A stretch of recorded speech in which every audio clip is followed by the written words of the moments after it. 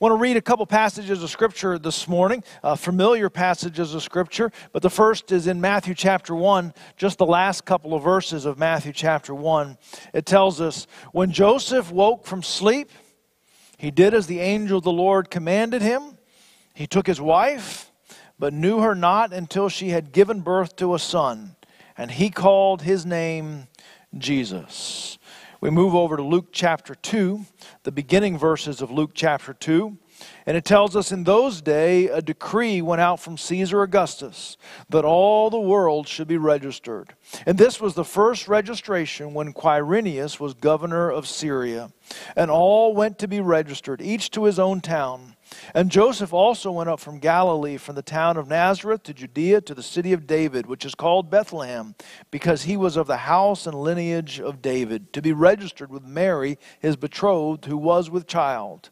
And while they were there, the time came for her to give birth. And she gave birth to her firstborn son, and wrapped him in swaddling clothes, and laid him in a manger, because there was no room for them in the inn. Let's pray.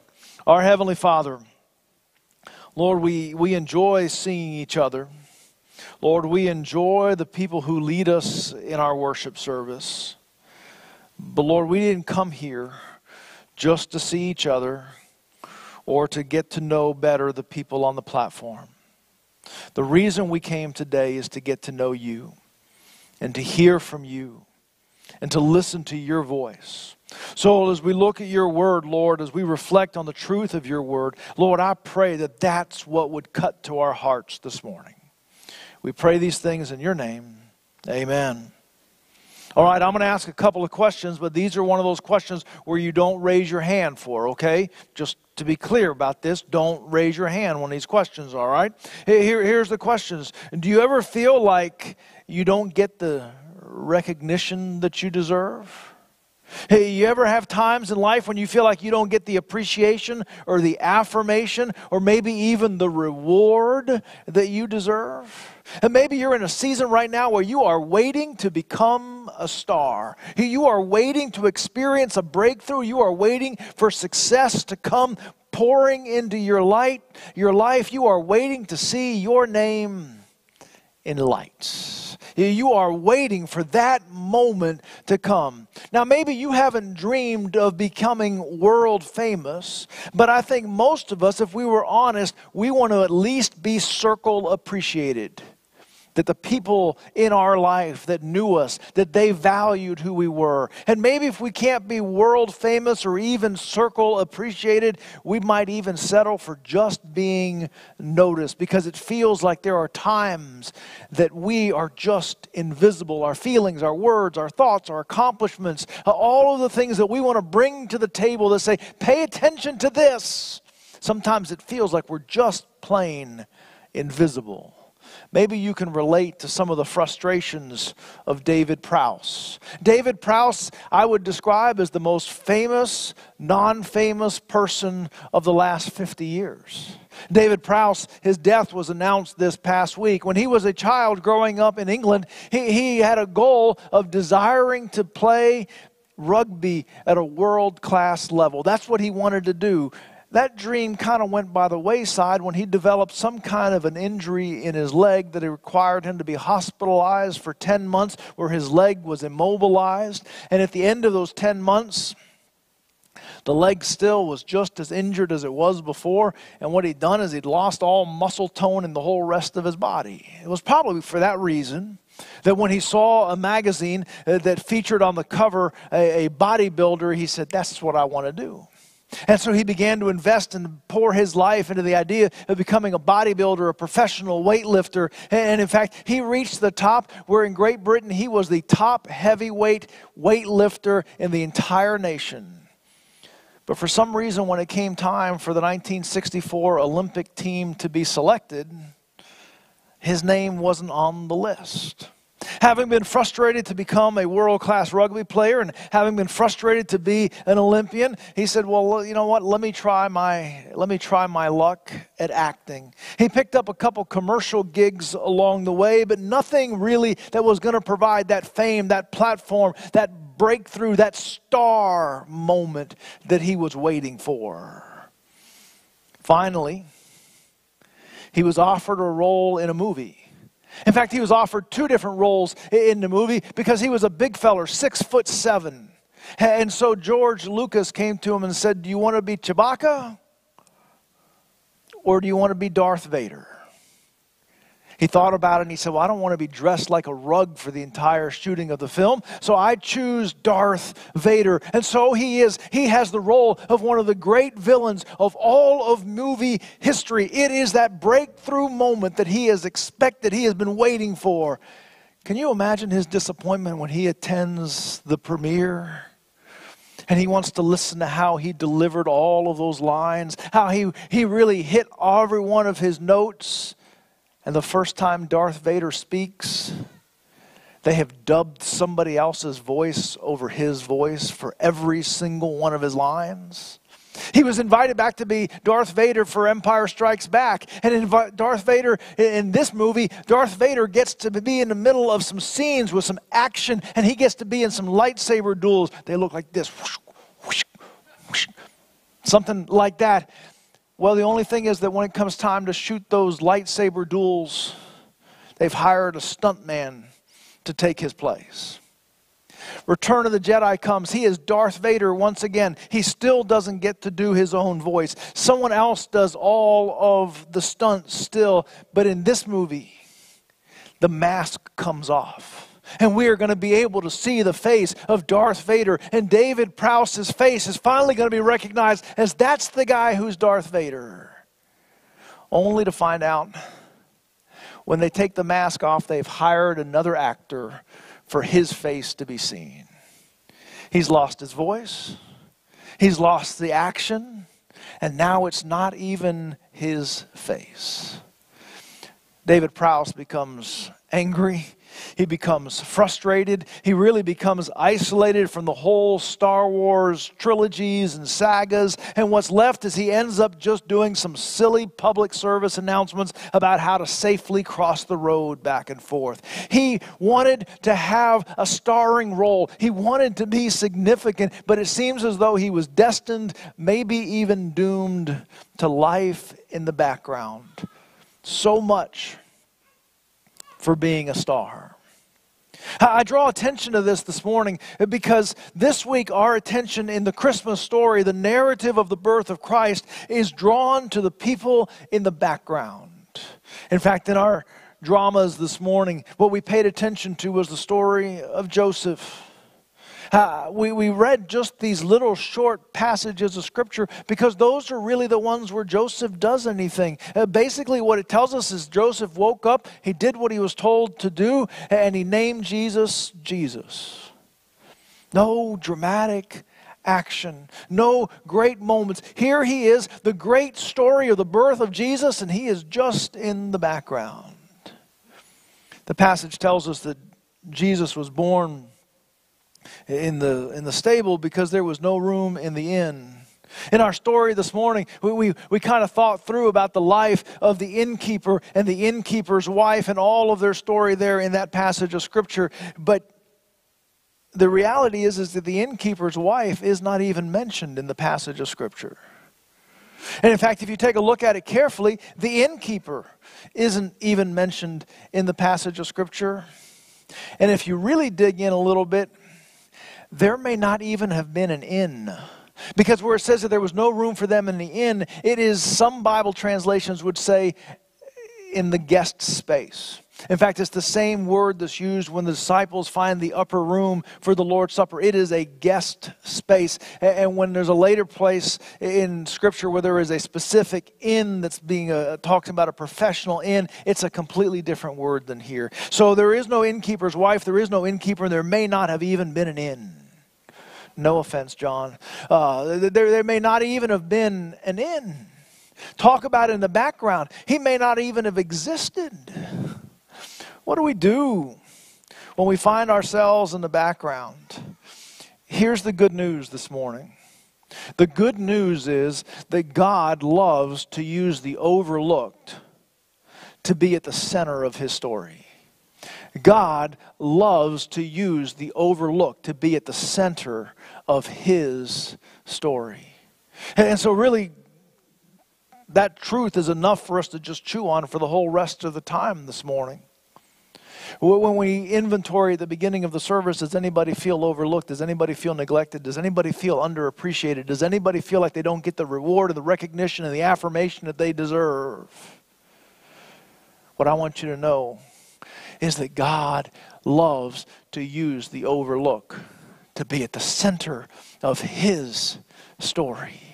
And if you're here this morning and you're one of those people who feel overlooked, underappreciated, that your gifts, talents, abilities, personality are not being valued the way they are, I want you to know that God loves to use the overlooked to be at the center of His story. Now let's unpack that for a couple of moments this morning, because what I want you to know is what I want you to see and experience is that there actually is a blessing to life in the background. Let's unpack that for a couple of minutes. The first thing I want you to know is that life in the background grows and develops our humility. Life in the background builds our humility. Here's the truth. We don't really want to admit it, but we struggle with pride. Garrison Keillor talks about Lake Wobegon. He says in Lake Wobegon, all of the children are above average. Well, mathematically, it doesn't work that way. That's not what average is. But if I were to ask you, how many of you are above average drivers? Everybody in the room would say that they're an above average driver. I would say, is anybody here a below average driver? Well, nobody would say they're a below average driver. Now, if I were to ask, are you sitting near a below average driver? You might raise your hand. Don't do that. But we all feel like we are better than average. We are all there. Now, we deal with that pride in some different ways. I think sometimes people have what I call extroverted pride. And they're loud. You can see those people a mile away. You can hear them 2 miles away. They've got neon signs that bright up and talk about how great that they are. And you can see these folks far, far away. And it's easy to say, man, some people have got a pride problem. They've got extroverted pride that you just can't miss. But I would also tell you that some of us also have introverted pride. It's not quite as bright. It's not quite as neon. It's not quite as easy to recognize from a distance. But we've got pride issues just the same. And in fact, in some of us that may be more on the introverted kind of pride, we take a step back where the extrovert takes a step forward. But while we're taking a step back, we're kind of waiting for someone else to say, well, why don't you come back up? Why don't you, oh, don't do that. You are so great. And we are just backing up, waiting for someone to compliment us. Extroverted pride, introverted pride, we all have pride. In fact, I just made up a statistic that says 83% of the people in the room today have a problem with pride. And if you said it's not me, that number just went up to 84. And my pride was really hoping that you'd laugh at that. But this building of humility inside of us is really, really important. It's really important because it is humility that really works as the connecting points that gives us the ability to have relationships with one another.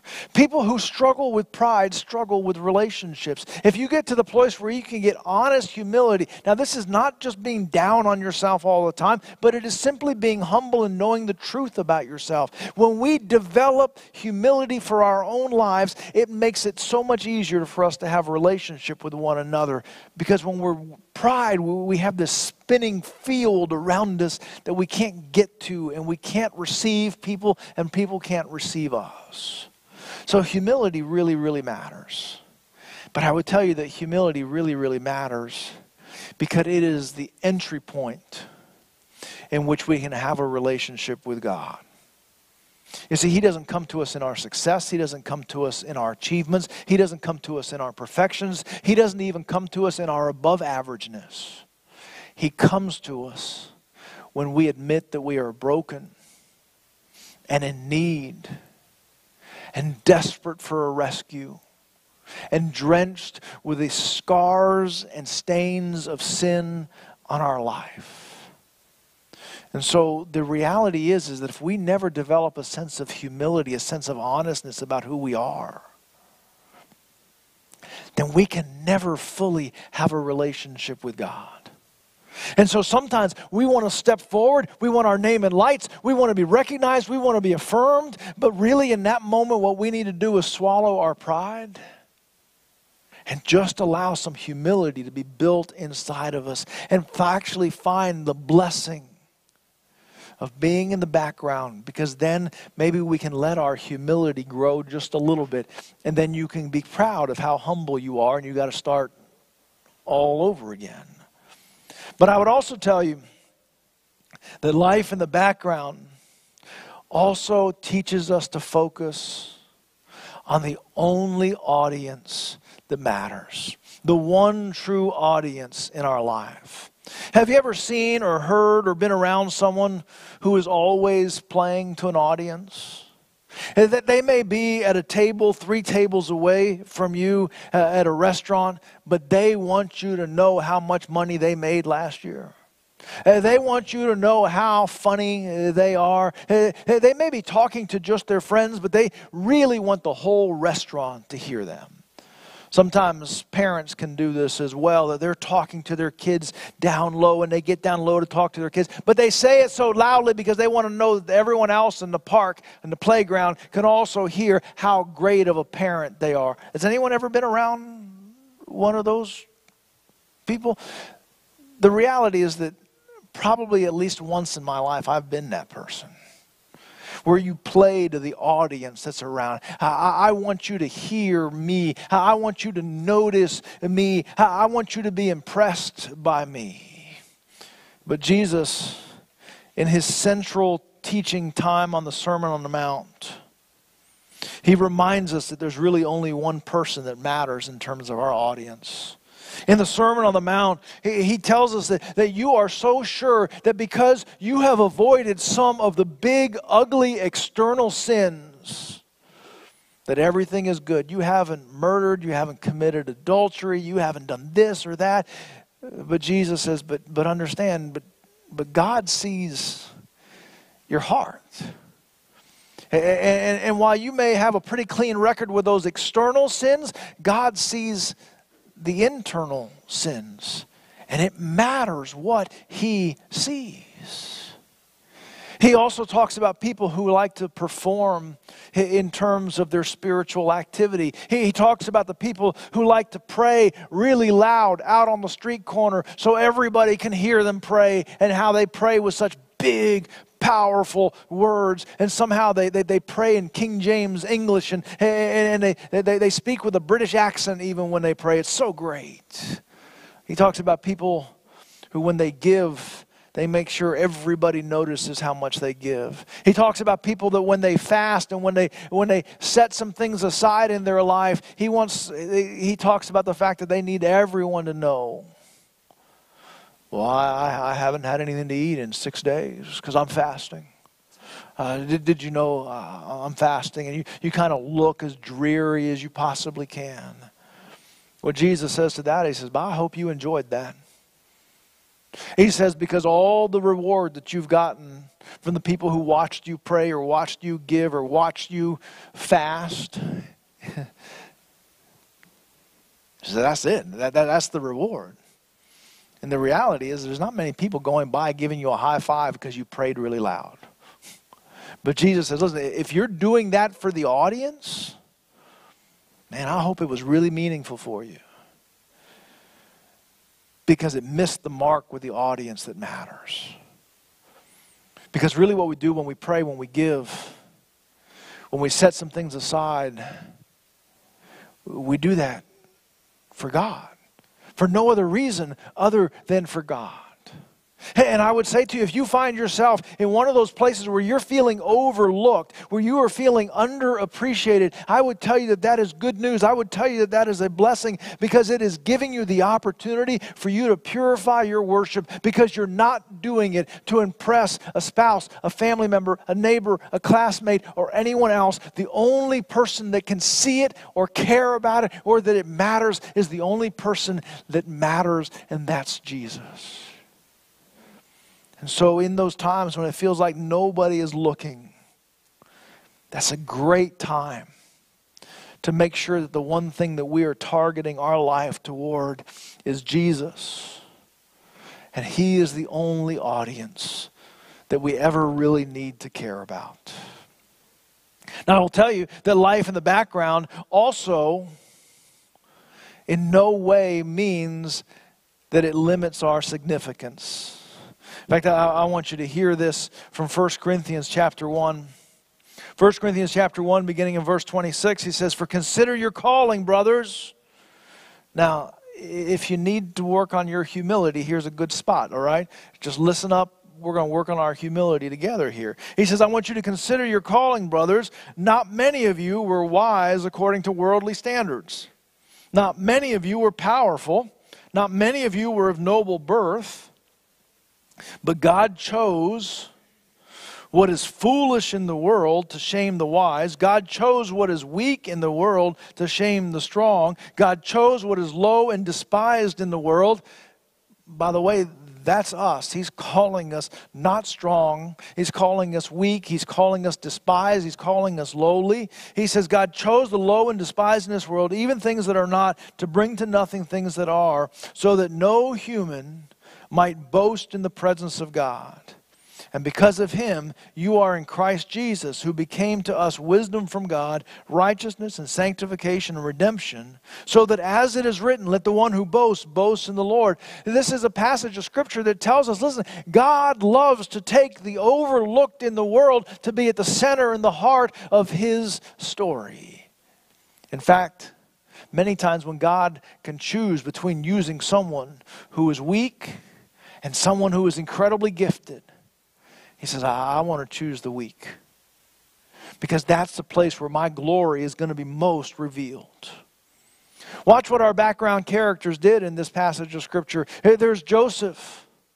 So little is poured out about him, but he protected Mary just as was described in song and in drama today. He chose love and compassion. He obeyed God. He executed the details that God gave to him, and he provided structure and care for that family for the rest of his life. Nothing fancy, nothing dramatic, but just what was assigned to him. How about our innkeeper? Who knows? We've written a story from the blanks in the page. But someone did provide space and privacy for Mary and Joseph and for Jesus' birth. Who it was, where it was, what it looked like, we don't know. But somebody saw the need, whose name doesn't even appear in the text. Somebody stepped up and said, "You can have what I have." You see, God uses the simple to do the majestic. Remember our friend David Prose, the Darth Vader, who was disappointed with how all those things unfolded? Before he died, David Prose was knighted by the Queen of England, declared a member of the British Empire, which they tell me is a big deal. It hasn't happened to me yet, but they tell me that that's a big deal. Because remember those silly public service announcements that he got stuck doing about how to cross the road, and they were kind of targeted for kids, and it was a little bit silly. They measured that after those commercials, those ads were made, that the annual number of accidents involving children in traffic dropped from 40,000 a year to 20,000 a year. And those public service announcements probably saved thousands and thousands of lives. Never what he planned. Never had the fame and fortune that he expected to have. But what David Prowse experienced and what we need to be reminded of is that fame and influence are never the same thing. You see, God loves to use the overlooked to be the center of his story. What's our now what this morning? Very simply, I would say that our now what? I would start by saying, know what your assignment is. Maybe in this season, right now, you're supposed to be in the background. Sometimes we like to be one of the people on the platform that has a mic and to be on the praise team. And better even than the praise team is that we'd like to be the soloist. Well, maybe we're supposed to be on the praise team. Maybe we're supposed to step back and be in the choir. Maybe the role for this season of our life is to sit in the pew. Maybe this season of our life, we're supposed to watch online and pray for the service that unfolds. I don't know what your assignment is, but receive the assignment that he gives you. Now, it's also quite possible that God has called you an assignment of leadership. That God has called you to step up and to be the one with the voice or the mic or the person who is supposed to be the person who's supposed to make a difference, to teach a class or to do something like that. And if that's the assignment that he's given you, stand up. Stand up. Fill the role that he has given you. But I don't know which one of those roles, which assignment he's given to you. It's quite possible that he's given you both. That there are some places in life where you're supposed to stand up, and there are some places in life that you're supposed to step back. Man, would God give you the wisdom, the courage, and the boldness to be ready to stand up when you're supposed to stand up and to step back when you're supposed to step back. I would also challenge you, use what you have. And David, or John, let me try one more time. Joseph used what he had. Simple. Carpenter, husband, dad, stable, obedient to the direction of God. Nothing fancy, but he used what he had. Somebody had some space for this tired couple and this brand new baby. They used what they had. What resources, what words, what energies, what insights, what humble tasks do you have that you can bring to the table? And then I would remind you that the whole point of this story is that the King of Heaven, the Son of God, did not feel like it was too much to take a step back. In fact, Philippians tells us that we should have the same mind that Christ had. That even though he was in very nature God, he set those things aside to be born in a barn, overlooked and forgotten, and walked past day after day after day for 30 years to just blend in literally to the woodwork. But he did that because of his love for us and for the purpose of his mission. And sometimes we think, well, I deserve to be up front. Have the same mind that Christ had, who even though he was in very nature God, set that aside to accomplish the work of God. Let me pray for you. Our Heavenly Father, I pray that you would speak into our lives. Whisper truth to us. Help us to know how to respond. We pray these things in your name. Amen.